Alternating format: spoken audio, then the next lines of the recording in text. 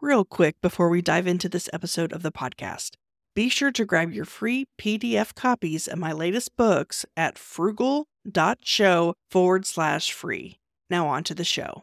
Welcome to the Podcastpreneur Podcast, where you will learn how to produce, promote, and profit with a podcast. This episode originally appeared on the Frugalpreneur Podcast. To receive free access to my upcoming podcasting masterclass, please sign up at thesarahstjohn.com/masterclass. That's THESARAHSTJOHN.com/masterclass. Now on to the show.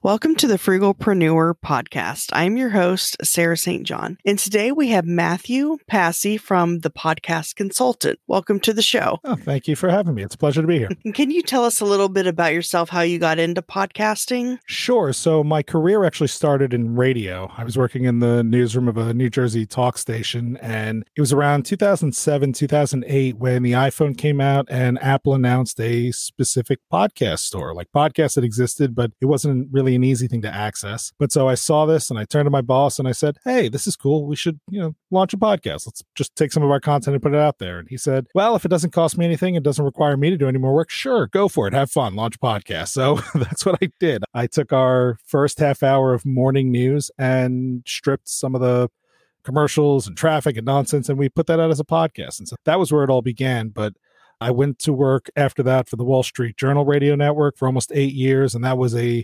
specifically a half podcasting, half radio job. So as podcasting was revving up, I spent a lot of time producing, editing, creating podcasts for a large media organization. And at the end of 2014, which is a pretty big pivotal moment in podcasting, was right when Serial came out and podcasts started to have a big splash. Dow Jones said, you know what, we're going to get out of the radio business. And they also got out of the podcasting business that day. So they laid us all off. Just a big sweep of everybody went out. So I started off 2015 with no job and I'm looking for something to do. I'm, fielding some offers, trying to find full-time work. It wasn't coming together. And in the meantime, there were folks that I used to interview all the time for the Journal. They said, we really enjoyed those podcasts we used to do with you. They were a great marketing vehicle. Could you help us produce one? And I was like, sure, I think so. All I need really is a computer. I can do that for you. And so I started producing podcasts for some old friends and colleagues. And then somebody else would come along and somebody else. And again, all of this was just a pure side gig, just something to keep me busy, bringing a little bit more income while I looked for my next full-time job, which I was hoping would be a podcast job, but I was not being that specific. And sure enough, podcasting just kept growing. The space kept growing, interest kept growing, and frankly, my business kept growing. And so about late 2016, early 2017, I guess, I had picked up a couple of my first clients that I had no prior relationships with. And, again, just helping somebody out, launch a podcast. They weren't even looking to go big or anything like that, but they struck gold. And all of a sudden, all of their guests and all of their friends and all these people listening to the podcast kept saying, I love your podcast. It sounds great. How do I do it? And basically what the host said was, you talk to Matthew. And I started to get a lot of referrals. And a few months later, I realized all the part-time work I was doing, my hourly wage was less than what I could be making if I just focused on this. So I dropped everything and went full-time into consulting and producing. And that's, and it's just been growing ever since. And I've dabbled in a few other things podcast related along the way, but that's really how this career, this job, this, website and service got going. Wow. Are you able to tell us what podcast that was that took off? It was called, it is called Invest Like the Best. It's hosted by a gentleman named Patrick O'Shaughnessy, and he is a phenomenal talent and a super generous person. And it's been a pleasure to work with him and to go on the ride with him. And again, just to get connected to his network and so many incredible people in that space. It's really been a blessing, and it's just a pleasure to be a part of that brand. How many podcasts do you produce? I like to say we have about 40 to 50 active clients, and active can be varying degrees of active, we'll say. So there's a lot of clients that produce weekly podcasts, and in the time of COVID, some are doing twice a week. And then there's a bunch of folks who do it every other week, and some who do it just every so often. All of a sudden you get an email like, hey, I've got a new episode. Can you do this? Like, oh, sure. I wasn't ready, but yeah, we'll get that done. And then on top of just regular production, I just consult with a bunch of other podcasters who just want to make sure that they're doing the right things, not making mistakes, asking questions, looking for ways to improve, things like that. So I've probably worked with, I would say probably over 100 podcasts in a professional capacity, but regular clients is, around the 40, 50 mark right now. Oh, wow. So that's definitely a full-time job then. And then some. How many hours a week do you work? Like 50 or 60 at least? How many hours are there? Well, let me double that and triple it, and then you're close to what I do. I work, even before all this started, I was working from the time my kids would leave for daycare till I had to stop and get ready, make dinner for them to come home and spend time with them, put them to bed, dinner, all that stuff. And then usually after they go to sleep, try and enjoy a little bit of fun time, recreational time with my wife, watching latest shows or just hanging out. And then I usually go back to work for a few more hours every night, usually work on weekends too. So it is definitely a full time and a half job. And especially now that the kids are home, it's really a lot of hours. I like, we jokingly say we both have twice as much work, but half as much time because we're also doing daycare 5 days a week. Mm-hmm. So when you produce a podcast, I guess that would consist of editing it. And then what else do? You add like the music in, you probably take out filler words, I assume. And then do you distribute it? So we offer a couple of different levels of service, but most of my clients basically want I just want to talk into a mic concept. So they record their interviews. Maybe they'll give us content edits for either compliance reasons or guest requests or just, things that they don't think needs to be out there. And then we will go through, do the cleanup, like you said, the filler words, the ums, the uhs, you knows, the likes, the rights, process all the audio, make sure things are even and clean, add in their production elements, their intros, outros, commercials if they have. And then, we'll usually be the ones who upload them to their hosting service. And for some of our clients, we do show notes and transcripts and offer some marketing services. And then a lot of it is just coaching and helping them along the way, basically being at the ready if they're getting ready to record that interview and all of a sudden it's like, oh, that's an error I've never seen before, hurry up, call Matthew. And so just sort of being there for them to make sure they feel confident that they can get this audio and secure that interview with the guest that they've been trying to get. So for every hour that someone has recorded, how much time would you say you spend editing it and producing it? Well, so when I'm editing audio, it's usually about 2 to 3x whatever the raw content is. So an hour-long interview probably takes about 2 to 3 hours from start to finish. I should also say that I do work with a team of really great editors and producers as well who can help me out. So there is not enough time in the week to produce 40 to 50 clients. So I do have folks who do a lot of the cleanup work. I still produce almost every episode. So after the ums and uhs and all that stuff comes out, then I'll be the one who puts it all together and squares away the audio and things like that. Some of that can take as little as 5 minutes. Some of that can take as much as an hour. It really depends on the size of the file, the complexity of the processing, and honestly, how long it's taking my internet to download the files. I feel like I spend a lot of time just waiting for Dropbox or Google Drive to get files moving between my computer and the cloud. And so do you do the consulting with all of your clients, or is it kind of a separate, like you either do the editing and producing, or you do the consulting, or maybe you have packages where you do both? So for clients that we do regular production for, consulting is just a part of the deal. It's sort of, we like to think of it as sort of like a white glove service where you are, with us. And so we want to make sure that everything that we work on is great. And so if I hear something, I let them know. If I see something, I let them know. If there are changes, try and give all the clients a heads up about things that are happening. But then on top of that, I also will consult with podcasters who we do not do regular production for. People will just book hour-long calls to ask questions, get help with setup. I've consulted with some brands about strategy stuff, monetization. I've even done some work. So Staples actually opened up a bunch of podcast studios up in Boston right before everything started. And I spent a lot of hours consulting with them about what to do, how to do it, using equipment and things like that. Not to say that I was the final decision on all those things, but certainly I helped them and spoke with them. And the other thing I do is what I call a podcast audit. So what I was finding was that when I launch a podcast, I know how I want it to be, right? I've done this for a long time. I've made a lot of mistakes. So hopefully my clients will avoid all those by launching with me. And I was starting to get new clients who had already had a podcast and launched, and whether it was because they did it themselves or, maybe someone in their team that's not in the space did it, or they hired a different producer to launch it, I would just look at their show and I'd be like, who did this to you, right? Like, who hurt you this way and your podcast? And I was realizing that a lot of folks were getting bad advice from one place or another. So now I offer something called a podcast audit, where folks who have a podcast, I'll take a listen. I'll look at their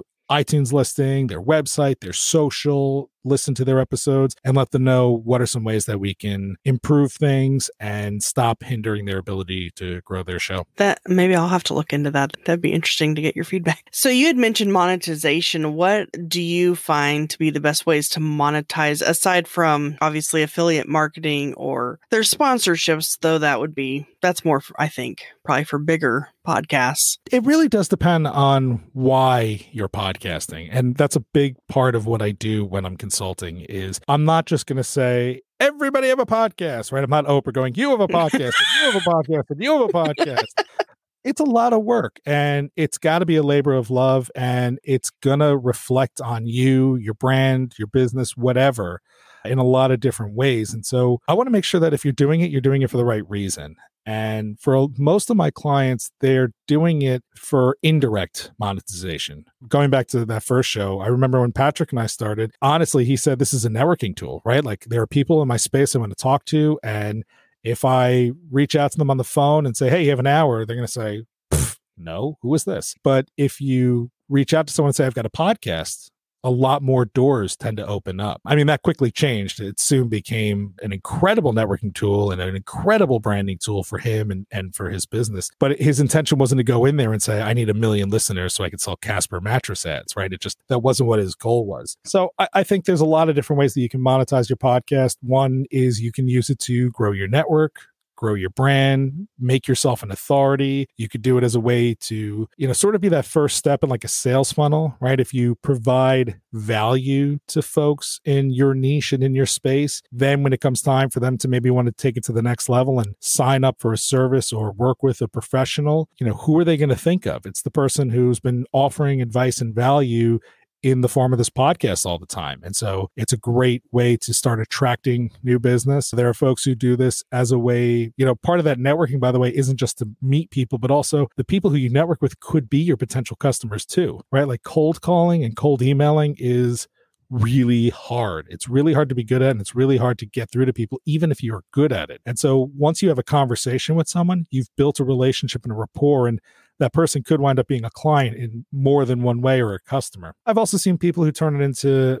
membership opportunity. So they're using the podcast as a way to create an experience. Maybe they have a whole bunch of really technical or detailed information that goes with their podcast that folks are willing to pay a monthly membership fee to be able to access or become a part of a community with like-minded individuals. Maybe it's to get direct access to the host. There's a lot of different ways that you can use that. And by the way, that model can be looked at as two ways. You can either say this is an exclusive membership, high profile thing that you want to do and you should pay for that privilege, or you can frame it as a support model, right? The Patreon and the donation model, and say, hey, we know you love this. If you want to support us and pay, as a result, you will also get maybe exclusive episodes, swag, like other things. So that model kind of works two ways. It just depends on which way to frame it is more appropriate for your show. Sometimes for a business to say, please donate to us and join our membership doesn't give the same cachet as saying, join our exclusive membership portal.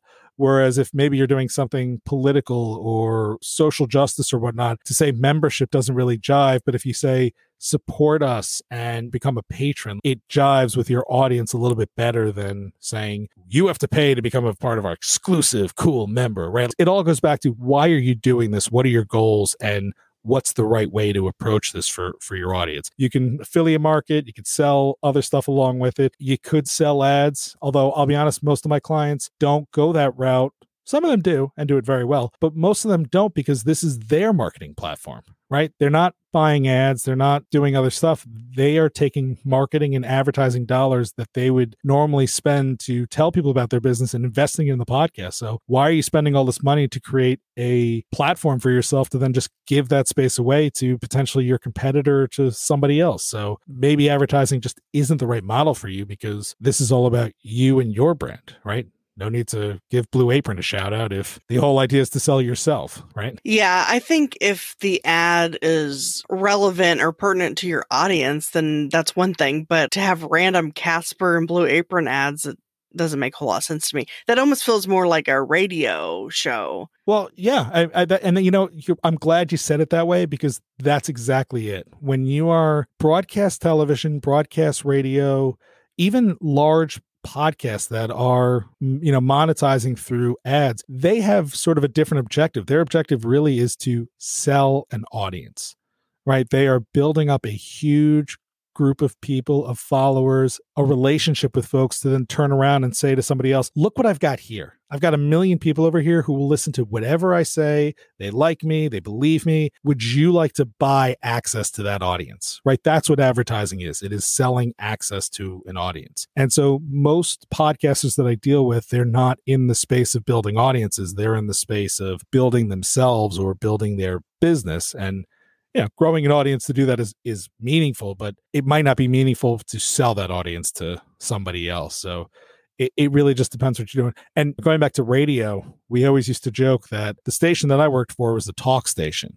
And so it had news, it had traffic, it had weather, and then it had a talk show host that basically that talk show host's job was to keep people listening between the commercials, right? Nobody was paying to listen to the host. The host was entertaining to keep you there so that they would sell ads when the traffic and the weather and the news and everything else came up that was sponsored, right? That's what their business model really is when you dissect it and really take a deep dive into it. Of course, the first step of monetizing would be to get an audience, and you had mentioned growing your audience. What have you found to be good ways to grow an audience? Obviously, people can find you through searching keywords in Apple or whatever podcast app it is, or social media maybe, but what are some different ways? Most people, the way they discover podcasts, the way they start to listen to a new show is someone they know, like, or trust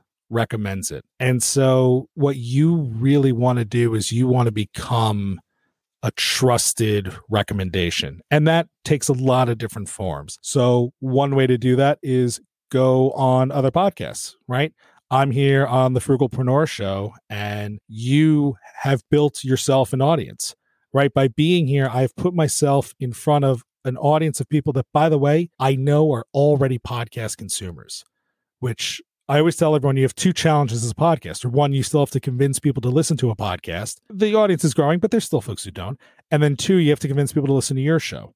So eliminate that first hurdle by getting in front of people that listen to podcasts. And who listens to podcasts? Podcast listeners. So, right? Like the people who are hearing this right now, they listen to podcasts. They've already gone over that first hurdle. You can't trip and accidentally listen to a podcast. So first thing is going on other podcast shows, inviting other podcasters on to your show too, because they have shared audiences. And there's a good chance that potentially someone who might listen to my shows, I'm going to post that, hey, I had a great time on the Frugalpreneur. Sarah was a fantastic interview. Like, you should check it out. So now, because of my relationship with my audience, someone's going to listen to this and they're going to say, well, Matthew said Sarah was great, so I'll check it out. And now they'll have a chance to listen for themselves and hear, Sarah was really great. I'm going to become a subscriber, and boom, like we've just helped to grow each other's show that way. So being on each other's podcast is a great way to grow your show. Another thing is to have people that write about or talk about podcasts. So, people write top 10 business podcast lists for Forbes, or, top 10 entrepreneur podcasts for Entrepreneur Magazine or something like that. If those people are recommending your show, well, their readers are also going to say, well, if so-and-so who I've been reading for a long time thinks this is a good show, I'm going to trust them and I'm going to give it a shot. You can advertise on other podcasts. That's a great way to do it. Exchange promos, so you don't even have to pay. Maybe there's another show in a parallel that makes sense that you could say, hey, everyone, you're listening to Frugalpreneur. By the way, just want you to know, check out our friends over at the blah, blah, blah podcast. That makes sense for your audience. And you two have been able to help each other out without even exchanging any money or something like that. And then a really important thing is to just take care of your listeners. Every listener matters. And before we started, you brought up somebody else in the podcasting space who I know, love, and respect dearly. His name is Dave Jackson, and he does such a good job of caring for every single person that listens to his show. And any chance he gets to talk to them or meet with them or connect with them, he is genuinely involved with them in one way or another. And by treating each person with that kind of dignity, respect, by making them feel special, they'll become your best advocates to go out there and tell somebody else, like, hey, I love Dave Jackson. You should go listen to his podcast, right? That's such a strong recommendation. If a friend or a colleague or someone like says to you, oh, you listen to podcasts? Here's what I like. Because now you trust it. It's hard to scan the podcast stores and be like, well, that artwork looks cool. Is that going to be the right show for me? Or to listen to 20 seconds of a show and be like, that music was okay, right? Like, we don't want to invest a lot of time, or waste a lot of time, I should say, trying to find the right stuff. So really what you want to do is become a trusted referral and recommendation by people who like to talk about podcasting and talk about content. And even if it's not podcasting, just content creators. So I'm sure as a frugalpreneur, right, you are in communities and networks of bloggers and vloggers and other people that write and talk about the space. And so even if a vlogger says, oh, I was listening to the Frugalpreneur podcast, like, that's a huge endorsement because they're talking to your target audience, and they'll probably convert some people to go and check you out. I mean, the rest is up to you once they get there, but the hardest thing is just getting people there in the first place. Mm-hmm. Yeah, those are good points. And I'm actually starting to get on other people's podcasts. So my first step was getting people on mine, and I've got quite a few episodes lined up. So now I'm like, okay, now I need to start getting on other people's and leverage their audience, get in front of their audience. Yeah, it's a great thing to do. I mean, once people hear you, they can make a real determination of whether or not they're going to like you. It's tough to gauge how much you're going to like a person from the description of a show, or maybe if their social's really good, you might be like, oh, this person's great. I will check out their podcast, but most of us are not that good. After I've done an interview, and once it's live, I will send the person that I interviewed, I will send them the link to the blog post / show notes, as well as the Apple link, YouTube link, the social media graphic, and so on. And some of them do share those out, but some don't, probably because they're busy or whatever. Do you have any advice? I mean, is there much more that one can do to encourage a guest to share the podcast episode out? It's tough. It's really hard. I mean, it sounds like you're doing everything you can and making it super easy for them. You'll probably have a better chance of a retweet or a share or something like that once they've already been tagged. Mm-hmm. Maybe you can, the easier you can make it, right? Like a click to tweet where literally they just click on a button and it's done for them. Is probably more effective than just giving them a link and hoping that they do it. I mean, the truth is the people that want to do it are going to do it. The people that don't are not. And the more you annoy them, the less likely they're going to do it with the right tone and attitude that you want them to do it with. So don't target guests for their promotional prowess. Target guests because they make sense for your audience. Mm-hmm. Your audience is still, at the end of the day, the most important part.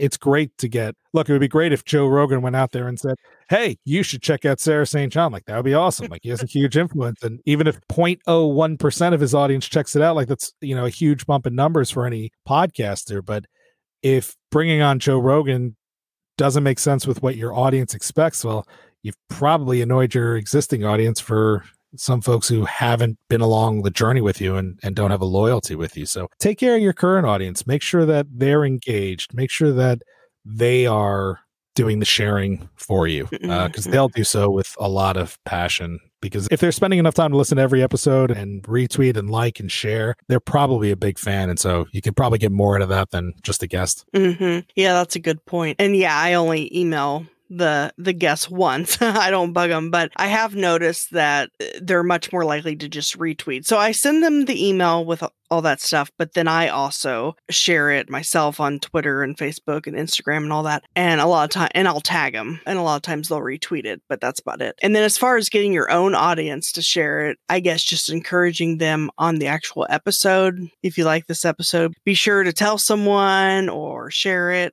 on social. It's also about recognizing them offline, or off air, I should say. So a lot of folks, they'll start a Facebook page, which have a Facebook page. It's like the yellow books. People are going to look for you on Facebook and they need to see who you are and that you exist. But what you really want is a Facebook group, because Facebook groups, one, there's a better shot of anything you're doing actually showing up on their feed, right? Facebook isn't really giving out page impressions because they want us to pay to boost it. But when you post to a group that somebody belongs in, they get a notification. And if they belong to a group, like, they have a chance to interact.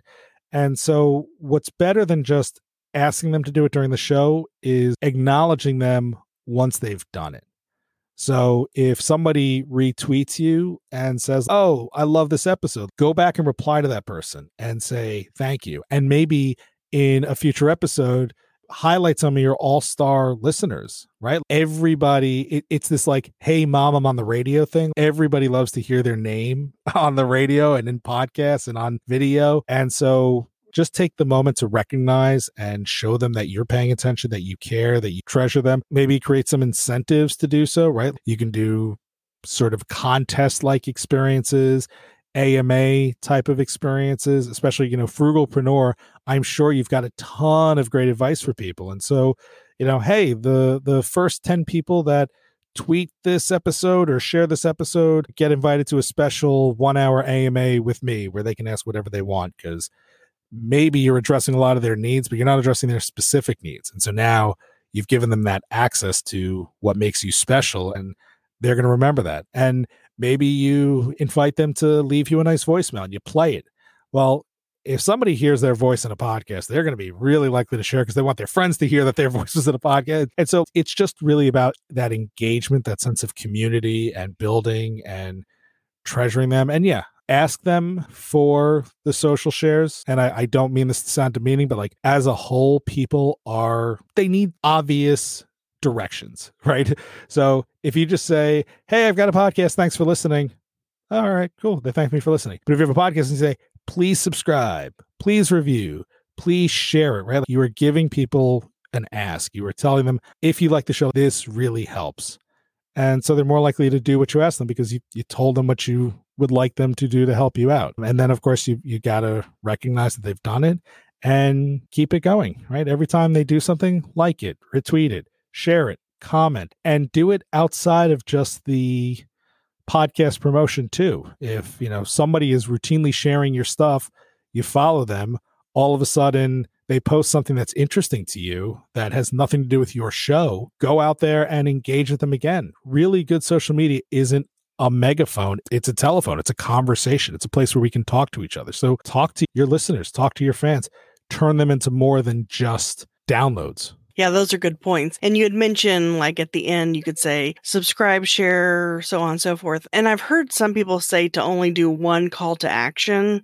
What is your opinion on that? If you give people too many options, you'll create possible choice overload, and then they won't know which to do. So I typically say something like, head to my website where you can, and then I might rattle off a few different things. Or I'll say, hey, please go subscribe to the show and then go to my website for everything else that you can do. The email, or maybe you rotate your call to actions every episode. So maybe the end of this episode, it's going to be, do me a favor, if you're hearing this, please go to Apple, leave a rating and review. And maybe the next guest is going to be, hey, if you're listening to this, if you haven't yet, please go and subscribe to the show on your favorite podcast platform. And maybe the next week, it's, if you're hearing this and you haven't yet, please sign up for my email newsletter or join the Facebook group, right? Like give them one specific direction and then make it easy for them to do that. So if you tell people to subscribe to your show, put subscribe links in your show notes and on your website where you can't miss them. If you want them to subscribe to your email newsletter, put a link to the form and or on your website, make it a pop-up so they can't miss it. The one thing that we know is that, and I sometimes get this number wrong, or I might not be saying it right, but it's something like for every click that a person has to take to do something, 50% of the people are gone. So if you tell them, go to the website to subscribe, all right, they went to the website. Well, 50% of the people went to the website. Cool. Now, the subscribe button isn't there. So they've got to go and click on the word podcast. Well, 50% of the people are gone from there. So they've clicked on the word podcast. Now it says, click here to subscribe. 50% of the people click here to subscribe. Now there's another page where it's got the subscribe buttons. And so you're creating friction. So all these things that you want them to do, make it easy, make it obvious, reduce that friction. And there's a lot of ways to do that. And one is make sure all those links are in your show notes. To make sure they're on your website where it is easy. Don't bury your social media all the way at the bottom. People typically don't go below the fold. Put them in your header. Put them right there. Your subscribe buttons. Subscribe button should be on every episode page, on your podcast page, and probably somewhere on your homepage if that's what your main call to action is. So just ask people to do what you want and then make it easy for them to do it. And speaking of subscribe buttons, do you recommend having, because there's so many podcast listening apps. So do you recommend having all of them listed? Well, not all of them, but or just Apple and Spotify and Google, or what combination is, that's one area that I get hung up on. I really like when people have 3 subscribe buttons and then maybe a link for more options. So for a lot of my clients, what I'll have them do is Apple, Spotify, Google, right? Because, well, I'll get to that in a second. And then a link that says, click over here to subscribe. And then I'll give them easy links to all the other options, Overcast, Podcast Addict, radio, whatever it is. The reason is that, one, if they are not a traditional podcast user, you don't want to confuse them with too many options. So if you have the 3 buttons, Apple, Google, Spotify, right? Either they have an Android phone, boom, they recognize the Google Podcast logo. They have an iPhone, they recognize the Apple Podcast logo. Or unless they've been living under a rock, like they know what Spotify is. So right there, those are 3 options that there is no confusion in the world about. If they are a power podcast user and they listen on Overcast or Podcast Addict or whatever, they probably know how to subscribe to your show. Right. And yeah, we're asking them to do a little bit of work, but if they like the show, they're going to do it. So, right, like I know Frugalpreneur, I go into Overcast, I hit this, and boom, I'm subscribed. You don't have to confuse me by putting an Overcast button there. But if you do want to make it easier, put a link that says other locations. And then on that, you build a page that says Apple, Google, Spotify, Overcast, TuneIn, Stitcher, blah, blah, blah, blah, blah, blah, blah. Like, there is a place where you can make it a little bit easier, but I think focus on those main 3. If you're asking me these questions, and this isn't you, this is just in general people who are reaching out to me. If you're asking someone like me for help and advice, you're in growth mode. And so if you're in growth mode, you have to assume that people are new to your show or new to podcasting. And so make it easy for those new to podcasting. Make it obvious for people new to you. Remind them that subscribing is an option and do it with the main 3. Yeah, that's good. I'm going to have to make some changes then. Actually, I think the way I have it set up is I just have, so I host through Spreaker currently. So I'll have the Spreaker playlist that has all my episodes. And then I have a button under that says subscribe here that then goes to a Chartable link that lists out all the options. That's not bad. The Chartable links are a nice way to do it because you've got those, because they have those smart links that allow you to basically click and take you to where you want to be, which is really smart. And yet, you mentioned, by the way, that like having the player there, that's also really important because someone might come to your site because let's say they Googled Dave Jackson, and all of a sudden the listings, there's this, oh, the Frugalpreneur, Dave Jackson made an appearance on there. Oh, okay. Let me click on that and see what it is. And they might not realize that what they've clicked on is a podcast. So when they get to that blog post, right, for Dave Jackson, they're going to see a title. The next thing they should see is an audio player. So right away, it's like, oh, there's audio. Let me check this out. Play. And then right under that audio player, the next thing they should see is subscribe buttons. Because if they're listening, they go, this is pretty good, right? We want them to be able to click right away to subscribe. So it sounds like, and I'm trying to pull up one of your episode pages now as I'm doing it. It seems like, so you've got the big player, right? Mm-hmm. And you've got your recent episodes. And then, yeah, you've got the Go Pod Me on the bottom there with some obvious icons and links. What I'm not seeing, so I guess the episodes are in the blog versus being on the podcast page. Yeah, and I've kind of wondered if that's not the way to do it. So the only problem with driving people to a podcast page that doesn't have individual episodes is if, let's say you are posting a link, right? You're on Twitter and you're saying, hey, check out my, an episode from 3 months ago about Podseam, just grabbing one random on your thing. Well, Podseam happened like 10 episodes ago.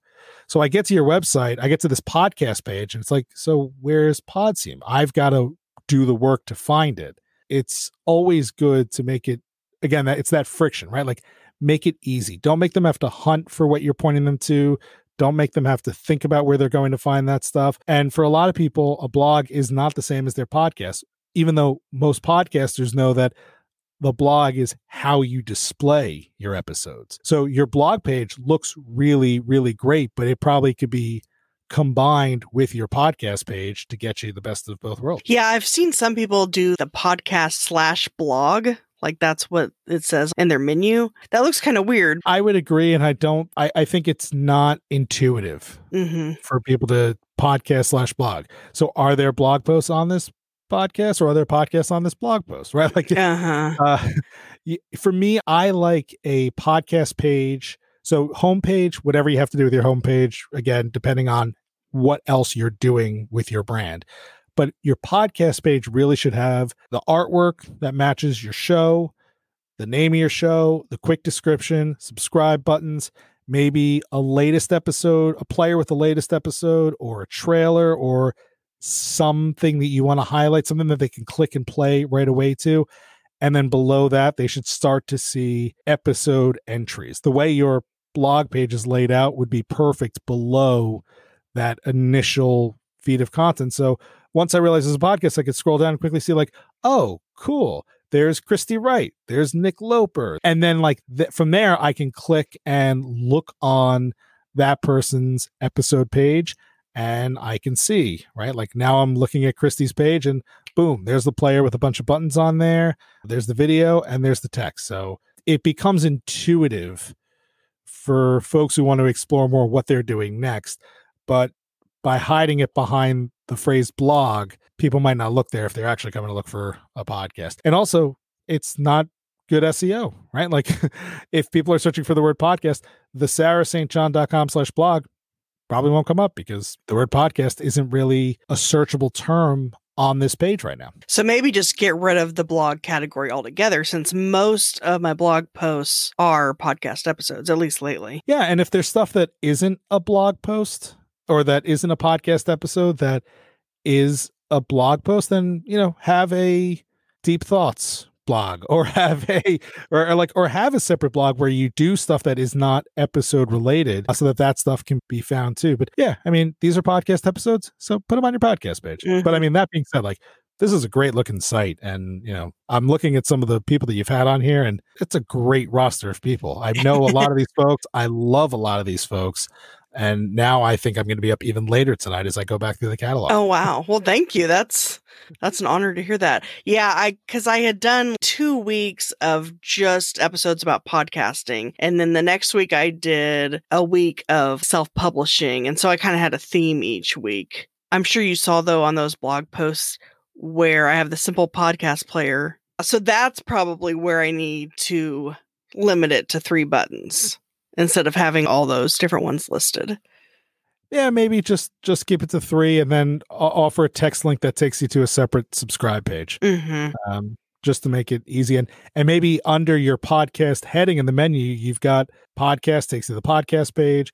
And then maybe below that in the drop down is the thing that says subscribe. That'll take you to a subscribe page where all of these options then become available for folks who want to get that one-click connection to Breaker and CastBox and Deezer and all those other spots. And what is your opinion on show notes and transcripts? If people are wanting to listen to a podcast, I mean, I guess it helps with SEO, but other than that, I'm like, are they really going to even want to read all that? So usually what I end up doing is I'll put a bio of the person and maybe some of their appearances or links to their various stuff. I mean, podcast show notes are pretty important because for the most part, it's starting to change, but even as it does change, I think what you're still going to find is that, as you mentioned with SEO, text is king, right? Google can read text easily. Google has AI that understands text and that can translate that text into authority.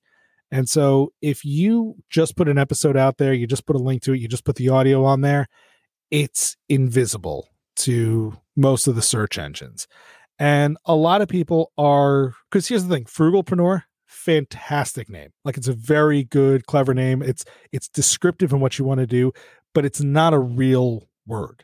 And so people who don't know that the brand exists are not necessarily searching for it, but they might be searching for business coach, self-publishing, podcasting.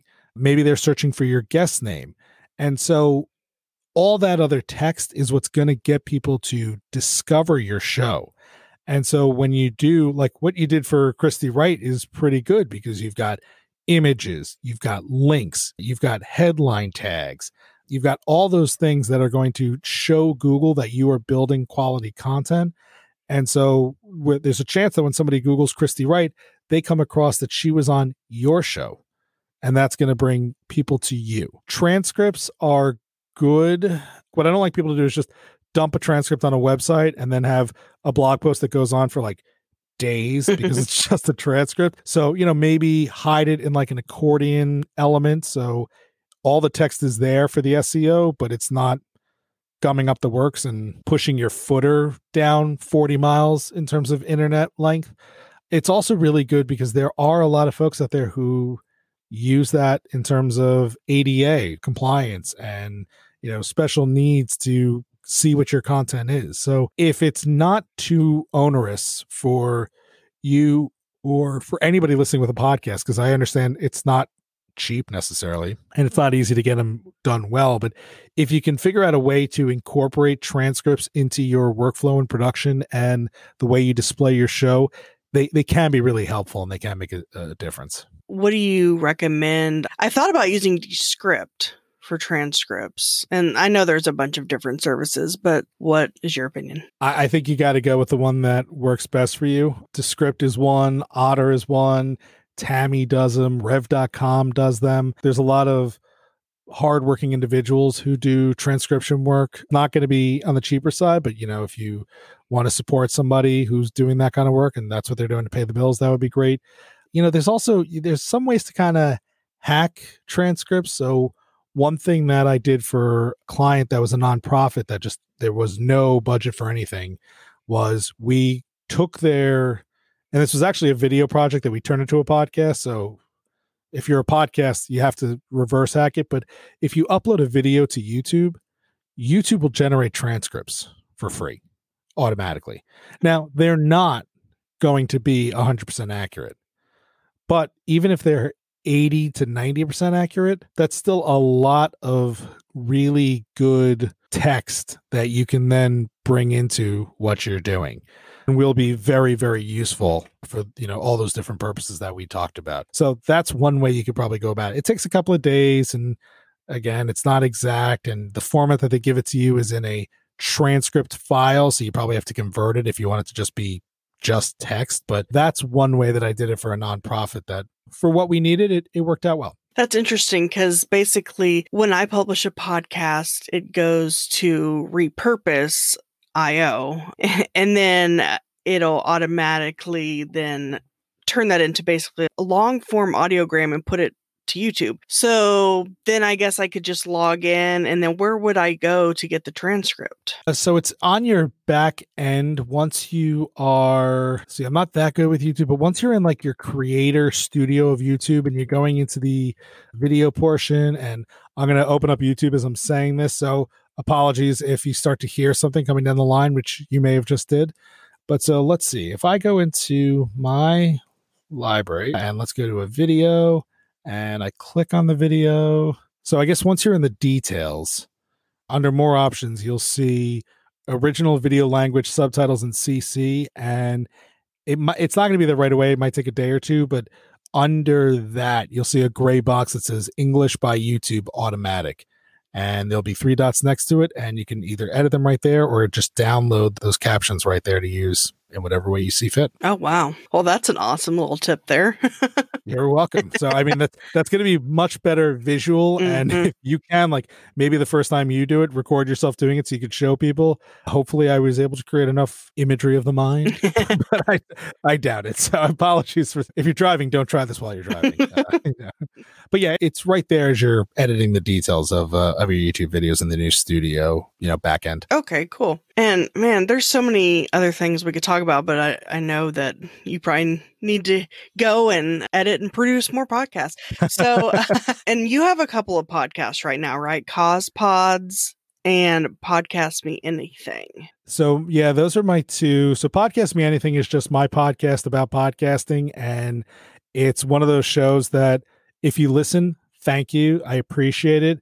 And if you don't, that's fine. I don't care. It is my excuse to get people on a podcast that I want to talk to, right? It's if there's people who are offering new services in the space and doing something interesting and I want an excuse to talk to them about it, like that's what that show is. I might tweak it a little bit and hopefully be a little bit more helpful to the audience, but admittedly, it is pure selfishness for me to have that podcast. CausePods is a very fun passion project where I talk to people that use podcasting for a cause. So if you're out there and you podcast for your nonprofit or medical cause or social justice, or, it's not for your business, it's not to make money, it's literally because there are stories that you want to tell that's going to make the world a better place. I love to highlight those stories. I love to help those folks. I want to get them more attention, more listeners. And we also offer their donation links or create donation links to see if we can't support their cause or a related cause that warrants getting some help. So that's CausePods. And I actually just launched a new one in the midst of all this called Jersey Jobs and Biz, working with my old boss. And we're trying to just focus on how the pandemic is impacting New Jersey professionals and businesses and, create a little community for folks like that. So I'm one of those people who are so busy that I keep adding more to my plate because I'm a glutton for punishment, apparently. Those sound like awesome ideas, CausePods and then that Jersey one. Wow. If anybody listening has a CausePod or knows of a CausePodder, like, please, it is harder to find those good stories than I thought it would be. But when they come along, they are really great stories. There's some people doing some really interesting, special things out there, and I hope we can help them make a difference. Mm-hmm. And the people can also find you at thepodcastconsultant.com. And then I'll also have show notes at thesarahstjohn.com/podcast consultant. If you enjoyed and found value from this episode, I'd greatly appreciate it if you rate, review, subscribe, and share at ratethispodcast.com/podcastpreneur. Until next time.